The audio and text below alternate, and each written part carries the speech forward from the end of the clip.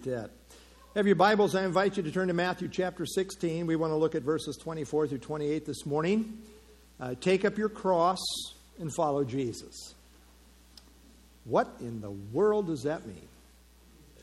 You can't believe the amount of debate, the amount of discussion and disagreement, even among evangelicals here. Lord, I pray that you would give me grace to teach accurately and clearly. And so, Lord, we just wait upon you. You're the ultimate teacher. Lord, we just pray that our hearts would be attentive. We would have ears to hear what you have to say to us this morning. Pray in Christ's name. Amen. Note on the overhead, we are in Matthew, and the theme is Christ the King. And we are still finishing up that section in chapters 14 through 16, the revelations of the King. Matthew 16 is a pivotal chapter in the Gospel of Matthew. The spiritual leaders in the nation of Israel have rejected Jesus as the Messiah. The nation was fickle, not knowing what to think about Jesus, thinking he was someone special, and yet not recognizing him as the Christ, not recognizing his divine nature, that combination of divine and human in one person. Well, with about 6 months left in his earthly ministry, Jesus asked the ultimate question, which was the major point of emphasis in his ministry up to this point. He asked, "Who do men say that I am?" And then, more personally to the disciples, "But who do you say that I am?" This is the ultimate question that everything else builds on. If you don't get that right, it doesn't matter what else you have right, you got it wrong. As Jesus told the Jews in John 8:24, "If you do not believe that I am is God's eternal name as revealed to Moses in Exodus chapter 3, simply means to be the eternal God. If you do not believe that I am, you will die in your sins." Everything starts there. Peter, under inspiration, properly answered Jesus' question by saying, "You are the Christ, the promised anointed one from the Old Testament, the special coming one. You are the Christ, the Son of the living God, the one who has the very nature of God." Well, that was the right answer. On this rock truth, Christ went on to say that he would build his church, in which Peter would have a leading role. But then Jesus went on to tell the disciples to tell no one that he was the Christ. The problem was they did not yet understand the cross work of the Christ. They now understood who he was, but they did not yet understand that he, as the Christ, must go to Jerusalem, where he would be abused by the religious leaders, killed, and then raised the third day. Well, Jesus then went on to share with them, and as he did so, Peter tried to correct the Lord on this idea of him dying. And that was soundly rebuked for not being mindful of the things of God, as we see in verse 23. Peter did not yet understand the full-orbed plan of God involving both the person and the work of Jesus, the Messiah. First comes the suffering, then the glory. That is the pattern for the Messiah. But there's one more thing they needed to understand. This pattern of suffering and then glory not only applies to the Messiah, but also to all those who would be his disciples. It's great to talk about the kingdom, but how about suffering? They didn't want to hear that message necessarily. To identify with the Messiah is not only to share in his future kingdom glory, it is also to identify with the truth of his cross. You see, the disciples had been thinking kingdom, and we understand that. They had preached the kingdom is at hand. They had argued over who would be the greatest in the kingdom. They were definitely thinking about what they were going to get out of it in the here and now. I mean, the kingdom is at hand, after all, as they had been preaching in their thinking. But they were not thinking about a cross to bear in order to get there. This is the great truth that Jesus now shares with them at the end of Matthew 16. Yes, Christ's people are on their way to the kingdom, but it comes by way of a cross. The cross is the way to the kingdom. That is true first and foremost in relation to Christ, We owe it all to him and what he did on the cross. But then in a secondary sense, there is application for all of Christ's followers. Now, this is not a problem for true believers who willingly deny self, take up their cross, and follow Christ. But for people like Judas, this is a problem. You see, Judas was all in. As long as the kingdom was immediately in view, he was all in for what he could get out of it in the here and now, including what he could get out of the treasure's bag. But this talk of a cross, he wanted nothing of that. He didn't sign up for a cross. Only the kingdom movement. But the truth of the matter is the only way to the kingdom is by way of the cross. And this is what Jesus now shares with his disciples. Yes, he, as the Christ, the Son of the living God, was going to the cross. But there is also a cross to bear for all who would be true followers of his. The way of Christ, the way to the kingdom, is via the way of the cross. Verse 24. Then Jesus said to his disciples, he just got done correcting Peter strongly. Get behind me, Satan. When he's saying, no, you're not going to die. In other words, you're not going to the cross. Just got done. But now he's saying, guess what? I have some information for you guys too that relates to a cross. Then Jesus said to his disciples, if anyone desires to come after me, let him deny himself and take up his cross and follow me. The parallel passage in Mark chapter 8, 34 through 38 makes it clear at this point that in addition to his disciples, Jesus was also addressing other people who had gathered. In fact, the New American Standard translates it there as multitude and ESV as crowd. So this is a general statement that has broad application as seen in if anyone. The nuance here would seem to be similar to when Jesus said to those who claim to believe in him in John chapter 8, where he said in John 8:31, if you abide in my word, if you remain in my word, you are my disciples indeed.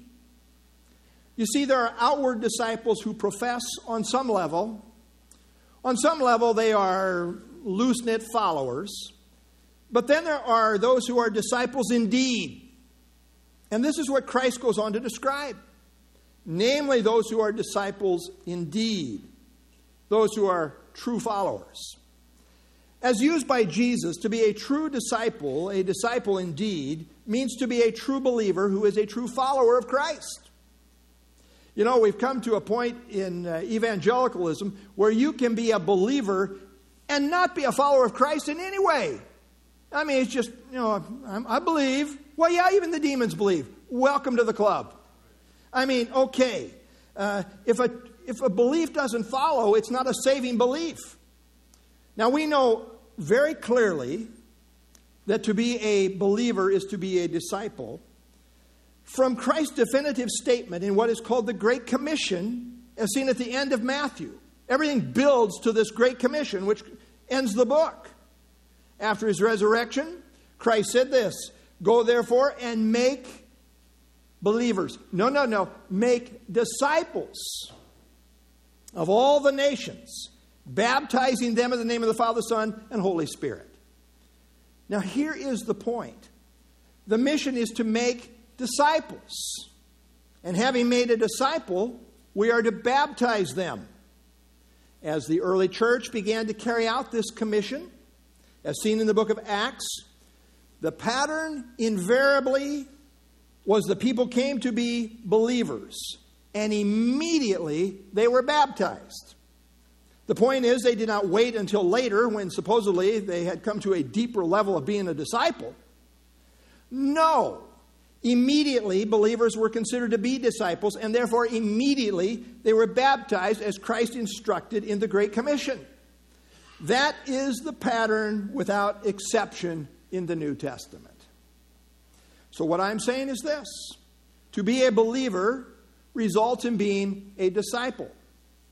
You're not saved by following, you're saved by believing, but if the faith is real, it will follow. This is the New Testament emphasis. which is in perfect keeping with Christ's instruction in the Great Commission. Now, there has been errant teaching that says you can be a believer without being a disciple.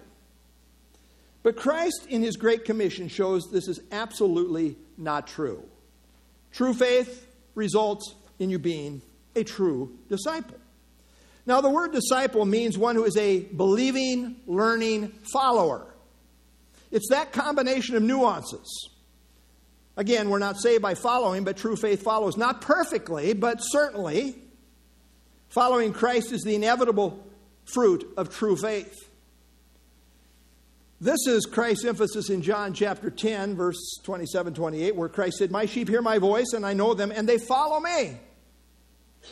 This is indicative of Christ's true sheep. They follow me. And what does he do for them? I give them eternal life. Who? The followers who have heard his voice and follow him. And they shall never perish, neither shall anyone snatch them out of my hand. Don't claim verse 28 if verse 27 is not true. It's only those who do verse 27 that can claim verse 28. One commentator calls Matthew 16, 24 and 25 the clearest statement on discipleship in the Bible. Another calls it the strongest statement, and it is perhaps both. I will be strong this morning simply because Jesus is strong. Should I be weaker than Jesus? Well, I'm not Jesus, but we want to make the emphasis that he makes. In verse 24, Jesus lists three interrelated things that are indicative of being true followers of his. He began by saying, if anyone desires to come after me, in other words, if anyone wants to be his follower, here's what is required. Note it is addressed to anyone. The invitation is to anyone. It is in relationship to anyone who desires. You gotta wanna. This is going to involve a serious commitment, a cross commitment. If anyone desires implies a volitional act. It's a commitment of the will. Last invitation in the Bible emphasizes this very word, desires. Spirit and the bride say, come. Let him who hears say, come. And let him who thirsts, come. Whoever desires, let him take the water of life freely. But you do have to come. And that's really what is being described here by Christ. If you want to come after him, here's what's involved. Jesus said, if anyone wants to come after me, let him deny himself. Now, to deny self is not the same as self-denial. To deny yourself a chocolate craving is a major victory, perhaps. But it is a form of self-denial, but that's not denying self. Not in the sense that Christ is describing. To deny yourself is simply to say no to self and yes to Jesus. You see, self is the real center of a person's sin life. It is self-centeredness. That's the essence of sin, by the way. We most naturally live for self. We do our self-centered way in contrast to God's way. Is this not what Isaiah said? Isaiah 53:6. All we like sheep have done what? We've gone astray. We've turned everyone to his own way. And the Lord has laid on him the iniquity of us all. Selfism defines us as sinners. We are self-oriented beings. And we come that way from the womb. We're born sinners. In our natural state, self is at the center of our entire orientation and not Jesus. To deny oneself means to say no to self as the dominant principle of life and yield to Jesus' authority as our ruling principle. In view here is not about denying stuff. It's more fundamental. It's about denying you. It's saying no to self as Lord and saying yes to Jesus as Lord. It's believing on Jesus as my Lord and my God, as expressed by Thomas in John 20:28. In 2 Timothy chapter 3, Paul describes last days perilous times, which are characterized by apostasy. These are professing Christians who have a form of godliness, but they deny the lordship, they deny the power, the life-changing power. And the very first thing that Paul mentions in this context of apostasy, the very first thing he mentions is that people will be, you ready for this? Lovers of themselves. Self-love is the essence of all sin and the source from which all the other sinful characteristics arise. Self-love results in desires that consume the soul. In contrast, those who are born again have a whole new orientation, a whole new nature, and the Holy Spirit comes to live inside, and that affects our lives. Those that truly belong to the Lord are led by the Spirit, as we find in Romans chapter 8. But notice, 2 Corinthians chapter 5, verse 15, and he died for all, that those who live should no longer live for themselves, but for him who died for them and rose again. That is a radical transition from self to Jesus, which is being described here in Matthew chapter 16, 24. Here in Matthew 16:24 is a description of what constitutes a true saving faith, which involves the element of repentance, which means to have a change of mind. In repentance, we change our mind about sin, about self, and about Christ. And that is a radically life-changing reality. This is what Jesus is describing. He is describing the nature of a true saving faith, which involves repentance. To truly believe on Jesus as Lord involves a person denying himself. You can't have two masters. You can't have two lords. Which is it going to be? If you're going to say yes to Jesus as Lord, you have to say no to self as Lord. You can't have it your way and God's way at the same time. Repentance is a change of mind that denies self and aligns with God's truth. Now, we are saved by faith alone.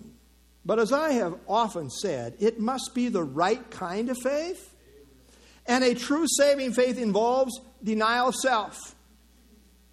It will cost you your innate self-willed rebellion. And only the grace of God can bring a person to this point. You don't arrive there without the Holy Spirit working and drawing and moving and convicting and bringing you to this point. No one can say that Jesus is Lord but by the Holy Spirit. 1 Corinthians 12:3. You see, we naturally love self above all else. Now, you might be very self-righteous and say, well, not me. No, not lovable me. Yeah. Sorry. We're all in this camp. However, in conversion, there is a denial of self that is a life-changing reality. Properly understood, it's an exchange of all that I am in my natural rebellion, selfism, for all that Christ is as Lord and Savior. He is our all, as the Bible says. Christ is all and in all, Colossians chapter 3. And self is always the issue. In order to get to heaven, we must get over self. I kind of like that line, get over yourself. We must deny ourselves, and denying self involves taking up a cross. As described by Jesus, denying self and taking up our cross go together, with the inevitable outcome being that of following him. Now, some combination of denying self, taking up our cross, and following Christ is a dominant, recurring theme in the teaching of Jesus. Note, I put it up. We're not going to cover all these. But all the way through the Gospels, you see this recurring dominant theme. All these passages deal with the concept of death to self and following Christ. All these passages use similar terminology. Jesus clearly links these parallel concepts to salvation/discipleship. Now, some have tried to say that salvation does not necessarily have a direct relationship with discipleship. But clearly what Jesus had to say contradicts this. In Mark chapter 10, the rich young ruler came clearly wanting to know how he could have eternal life. I mean, that's how he approaches Jesus. That's the basis, the whole basis for this interaction. In effect, Jesus told him he would have to exchange his God of materialism for the lordship of Christ. There would have to be a denial of self and an embracing of Christ for who he is as Lord. He would have to make the great exchange from having self as his God to having Jesus as his God. And so here's what Jesus said. Note the terminology. What did Jesus say to him? Jesus, looking at him, loved him and said to him, one thing you lack. Go your way, sell whatever you have and give to the poor, and you will have treasure in heaven. And come, take up the cross and follow me. Sound familiar? This language of take up the cross and follow me is the very same type of language Jesus used in all these other parallel passages. And here in Mark 10, the issue is undeniably that of eternal life. The Jews knew full well that what the idea of taking up a cross meant. You know what a cross meant? Execution. It meant death for self. The Romans customarily compelled someone condemned to death by crucifixion to carry their cross. Doing so gave public testimony that this person was now under submission to the rule of Rome, which he had previously rebelled against. So the idea of taking up a Roman cross implied the recognition of Rome's ruling authority. Bearing a Roman cross signified submission to the authority behind the cross. Likewise, taking up our cross and following Christ is an acknowledgement that we have yielded to his authority. Our denying self is a death to self in view of the sovereign authority of Christ. Now I want you to note this. This is significant. There are 3 verbs in this little verse, verse 24. Deny is an aorist imperative. Aorist means fact of action, decisive action. Take up is aorist imperative, decisive action. And follow is present imperative, continuing action. The sense is that denying self and taking up our cross involves a decisive act or commitment, which results in following Christ as a way of life. David Gazik says, in these 20 centuries after Jesus, we have done a pretty good job in sanitizing and ritualizing the cross. Yet Jesus said something much like this: walk down death row daily and follow me. Taking up your cross wasn't a journey, it was a one-way trip. There was no return ticketing. It was never a round trip. What Jesus is describing is an all-in commitment, a way of the cross commitment. A true saving faith commitment to Christ is a once-for-all commitment till death do me part. Charles Ryrie said, allegiance even to death is demanded of Christ's followers.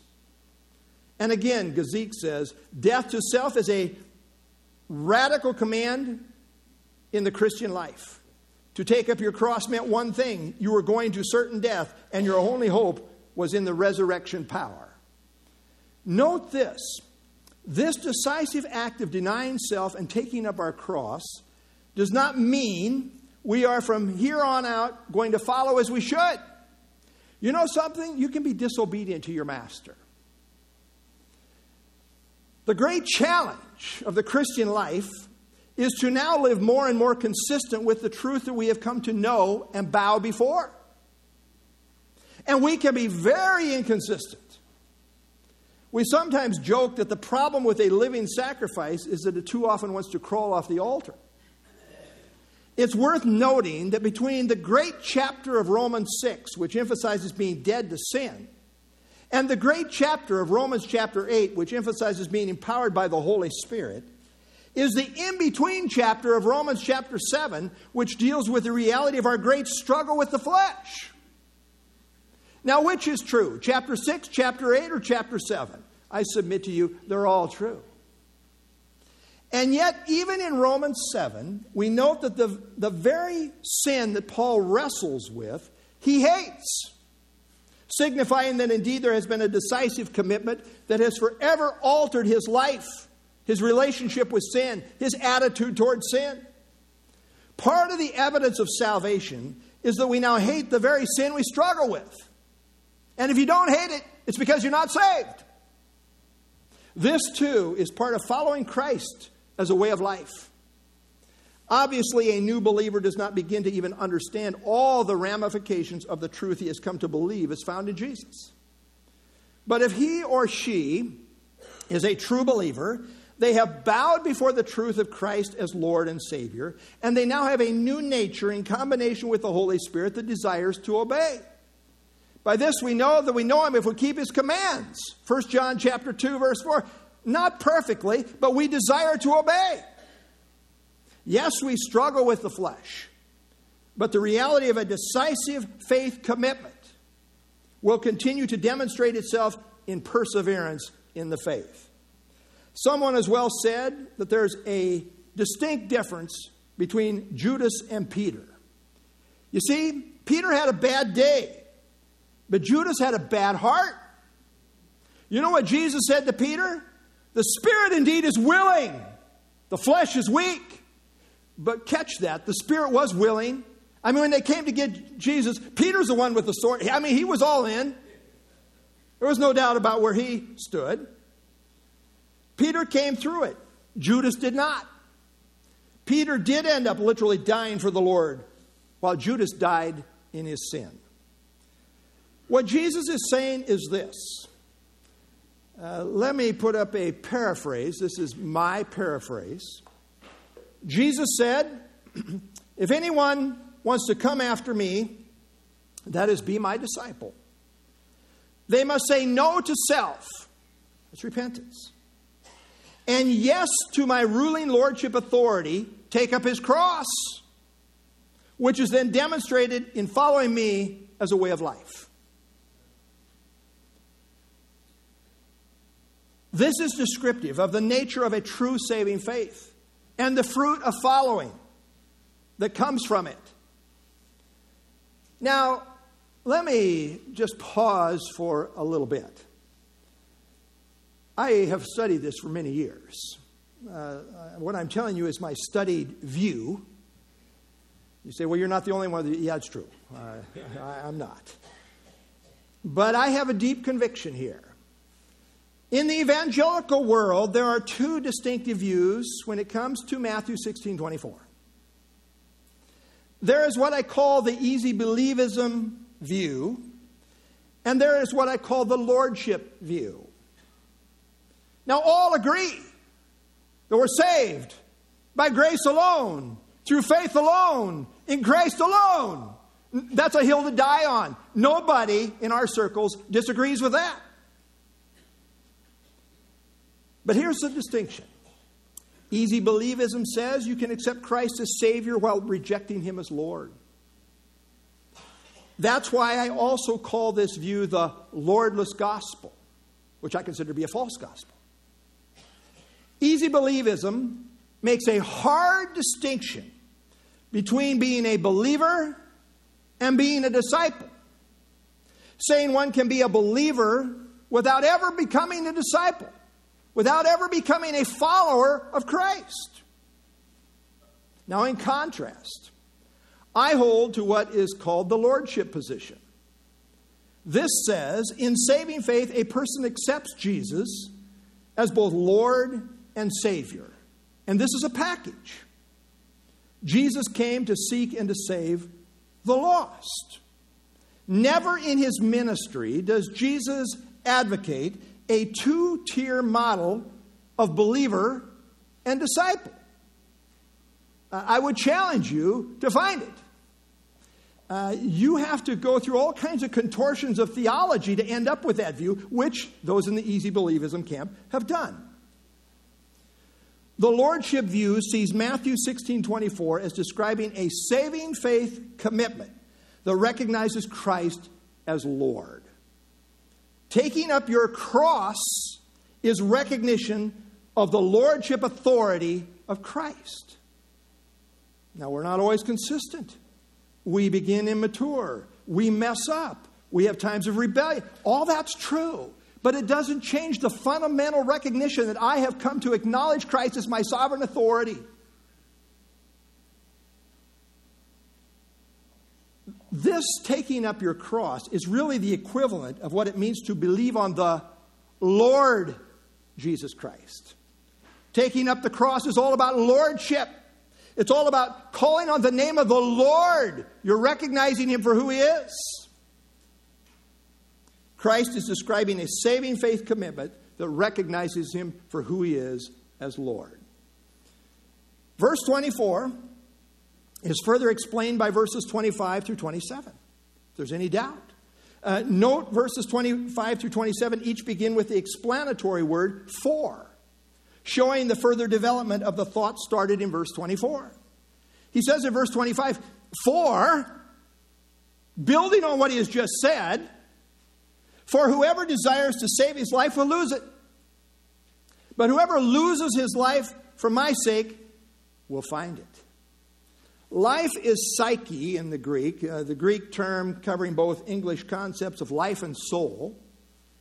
Whoever chooses to save his life for self, it's just all about me. Whoever chooses to save his life for self will end up losing it. In contrast, whoever loses their life by denying himself and taking up his cross and following Christ, as Jesus says here in verse 25, for my sake, will find it. In the end, there are two kinds of people.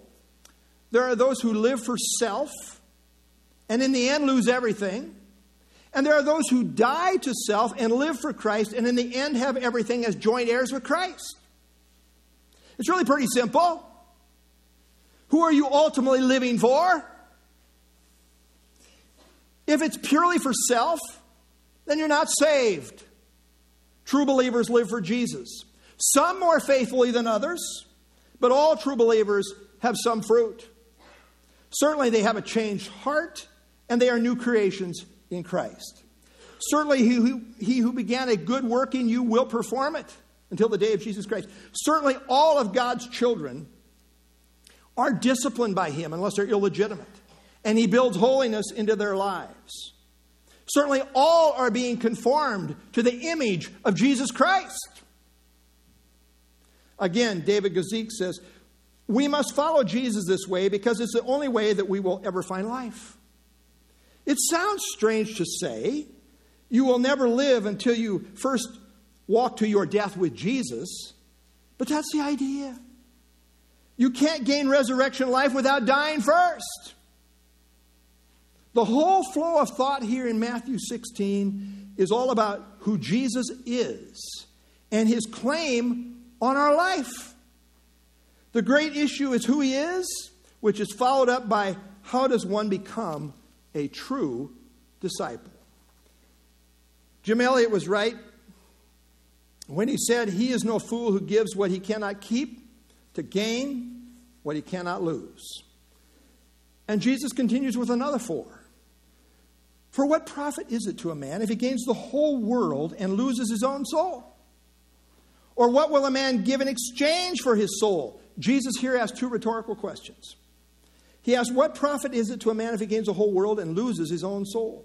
And the obvious answer is that in the end, this profits a person nothing. 1 Timothy 6:7, we brought nothing into this world, and it is certain we can carry nothing out. You can't take anything with you. I don't care how much stuff you have, if you're the world's richest man, and it doesn't matter. In the end, if you're clinging to this life and what it has to offer, you're going to lose everything. In the book of Revelation, a technical term for unbelievers is earth dwellers, used 10 times. 1 John 2:15 through 17 shows that loving the world and the things of the world is that which defines the world. But as Jesus will go on to show, those that lose their life by denying self and living for Jesus will have an eternal reward in the kingdom. You can't take anything with you, but you can send it on ahead. It's interesting. that similarly, the devil tried to offer Jesus the kingdom without the cross. He tried to tempt him with everything this world has to offer by bypassing the cross. Remember what he said to Jesus in Matthew 4? Again, the devil took him up on an exceedingly high mountain, showed him all the kingdoms of the world and their glory. And he said to him, all these things I will give you. You have all the stuff. All that the world has to offer. If you will fall down and worship me. Remember, this is a temptation. This is the devil throwing everything he's got at Jesus. The old line of the devil is that you can have your best life now if you will just do things his way. Christ's way is that the best of everything is offered in the kingdom. But it first comes by way of the cross. That's Christ's way. The cross first, then the glory. That was true for Christ in a unique way, and it's also true for his followers in a secondary sense. But here's what he offers us on the other side. Romans 8:32, he who did not spare his own son, but delivered him up for us all, how shall he not with him also freely give us all things? Revelation 21:7, he who overcomes shall inherit all things. I will be his God, and he shall be my son. It is pointed out the exact parallel of Christ's question here in Matthew 16:26a is found in the parable of the rich fool in Luke chapter 12. And to cut to the chase, here's what Jesus said in this parable. You know, this wealthy man, he's laying up everything for himself and saying to himself, take thine ease, eat, drink, and be merry. You know, I'm going to continue just to bask in my wealth here. But then it goes on, Luke 12:19. I will say to my soul, soul, you have many goods laid up for many years. Take your ease, eat, drink, and be merry. But God said to him, fool, this night your soul is required of you. Then whose will those things be which you have provided?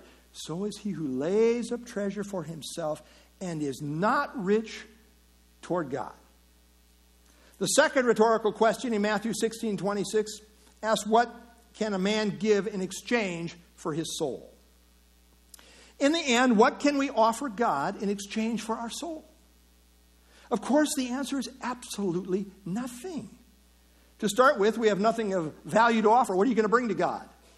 Well, I'm going to bring in my good works. You mean those that are soiled and tainted, all our righteousnesses are as filthy rags? You're going to offer up those and try to make a deal with God on that basis? We have nothing to offer. Second, a soul is of infinite value. So valuable that only the blood of Jesus can purchase it. If you think you're going to wheel and deal with God and somehow spring your soul in the end, think again. Consider this haunting rhetorical question. What will a man give in exchange for his soul? What are you going to do? What's the deal you're going to work with God for your soul? I like this, especially as the NIV translated it here in Psalm 49:8. The ransom for a life is costly. No payment is ever enough. One great exception, right? What's the great exception? No payment is ever enough except the payment of Jesus. There you go. J.C. Ryle said the first step towards heaven is to find out the worth of your soul. Your soul is valuable. So valuable that the Son of the eternal living God came to earth on a rescue mission to die for you. Ryle meant by this, we must discover that our soul is of infinite worth and that the only way our soul can be saved is by the singular way that God has provided, namely through the redeeming work of Jesus Christ and through faith in Him. 1 Corinthians chapter 6. Do you not know that your body is a temple of the Holy Spirit who is in you, whom you have from God, and you are not your own? You were bought at a price. Therefore glorify God in your body and in your spirit, which are God's.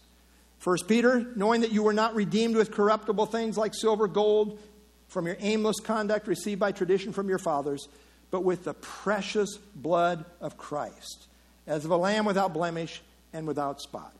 There's nothing we can give in exchange for our souls. And yet, paradoxically, in context, Christ, in the spirit of come now and let us reason together, is presenting the possibility of a paradoxical exchange, whereby we die to self and thereby find our life for all eternity in Him. This is the only exchange that God will honor. Saying no to self and yes to Him. Denying self in order to find our life in Him. Losing our life that we might find it in Him. To put it directly in Christ's words, whoever desires to save his life will lose it, but whoever loses his life for my sake will find it. Moody Bible Commentary, nothing can be given in exchange for one's soul. Therefore, if one wishes to preserve his life, paradoxically, it must be given up to follow Christ. What Jesus is presenting is the only possible way to the kingdom. You can't have the kingdom without the cross. That is true in relationship to Christ's cross work, but also in relation to the necessity of a saving faith commitment, which involves the element of repentance. Paul described it this way. Notice Paul's conversion testimony. What things were gained to me, I counted loss for Christ. I had to give up on all this stuff. To have the great exchange, I had to count everything lost that I might have Christ. Yet indeed I also count all things lost for the excellency of the knowledge of Christ Jesus, my Lord, for whom I have suffered the loss of all things, and count them as rubbish, that I may gain the great exchange. Counted all this loss that I might gain Christ. In order to have this exchange, I had to count everything lost. It had to be a cross experience. And be found in Him, not having mine own righteousness, which is from the law, but that which is through faith in Christ, the righteousness which is from God by faith. Paul denied self and took up his cross in counting all things lost, and exchanged that for faith in Christ as his Lord. It cost him everything, so to speak, and yet in exchange, he gained everything, namely Christ and the righteousness which is from God by faith. This is what I call the exchanged life. We exchange all that we are in our selfism for all that He is as Lord and Savior. There's nothing you can do to give an exchange for your soul, and yet paradoxically, you can exchange your self-life for His. Thus, Christ offers us the exchange life on the condition of denying self, taking up your cross, and following Him. So does this mean then that the person who denies himself, takes up his cross and follows Christ, loses out somehow? No. He may lose out on what this life has to offer in some respects, but he will be rewarded in the kingdom. With Christ, losing our life and following Him results in gaining it all for all eternity.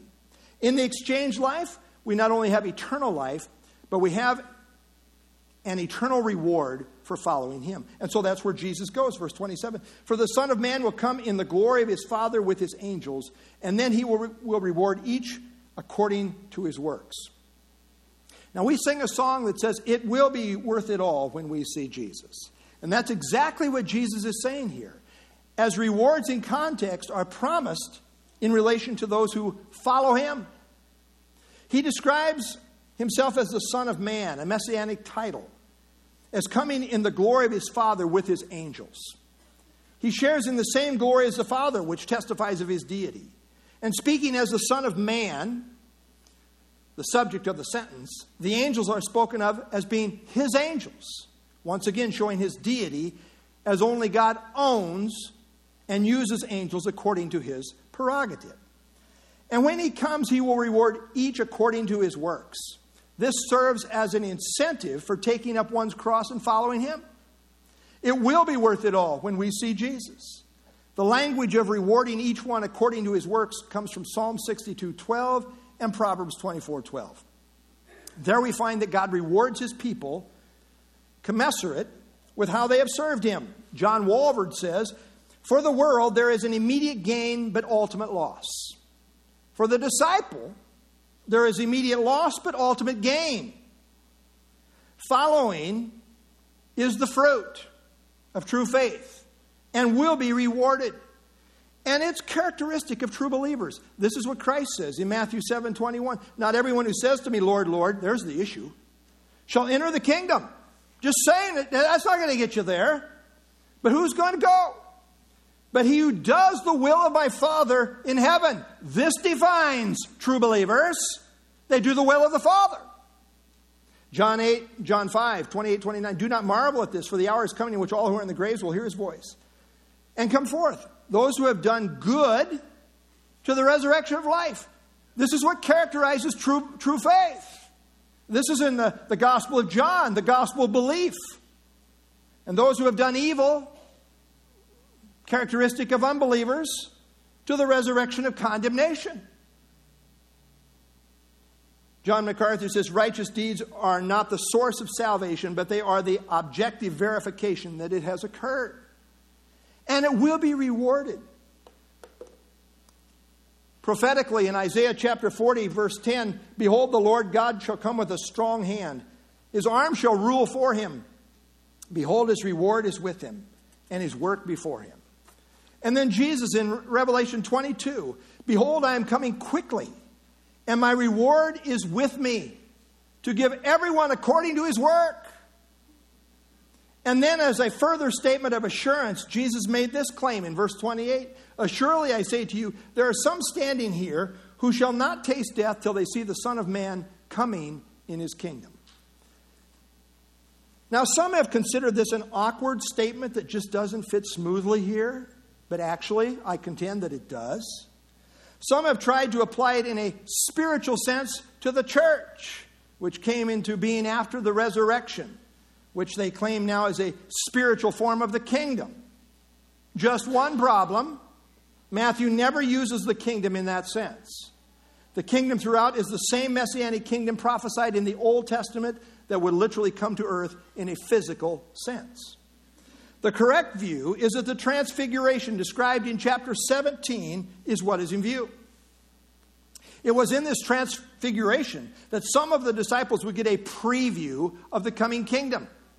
They would literally see it in that sense. And there are three reasons to think this is the proper view. Number one, in all three synoptic gospels, meaning the similar gospels of Matthew, Mark, and Luke, all three in the context of Jesus making this statement immediately have the event of the transfiguration following.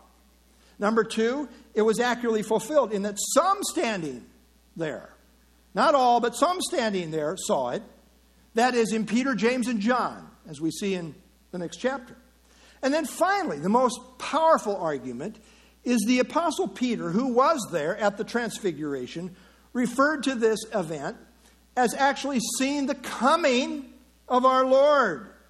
Here in 2 Peter chapter 1, 16 through 18, we did not follow cunningly devised fables when we made known to you the power and coming.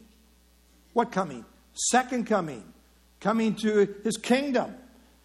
The power and coming of our Lord Jesus Christ, but were eyewitnesses of his majesty. For he received from God the Father honor and glory when a voice came to him from the excellent glory. This is my beloved Son, in whom I am well pleased.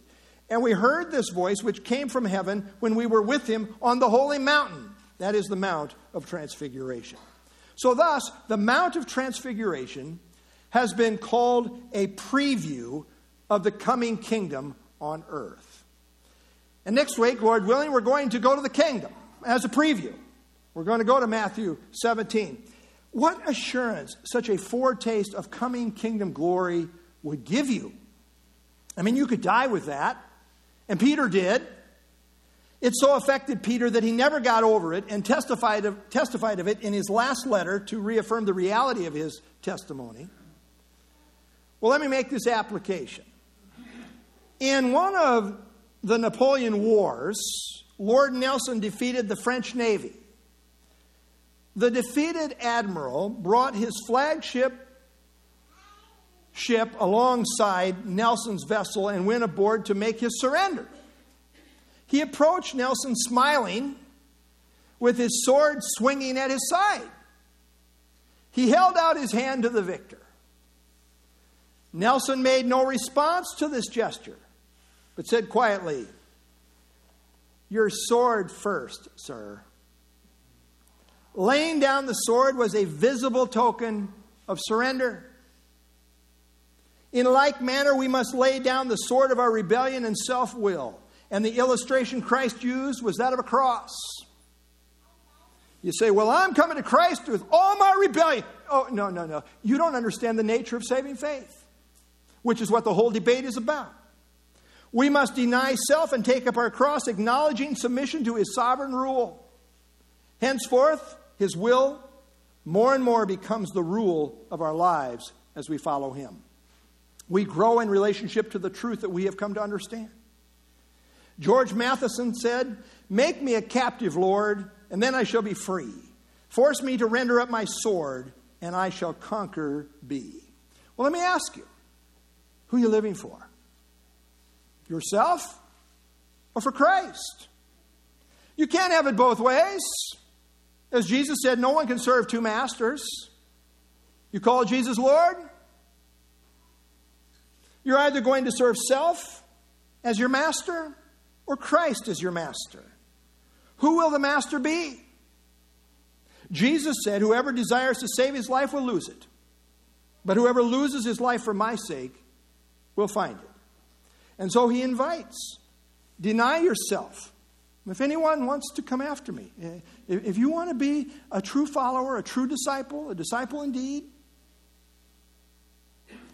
take up your cross and follow him. And then as he said to the rich young ruler, and you will have treasure in heaven. Thus in losing your life, you will find it. You will make the great exchange that has promise of everlasting life and everlasting reward in the kingdom. And so Christ invites. He invites to come on his terms. Namely, receiving him for who he is and for what he has done. In the gospel, we have two great truths.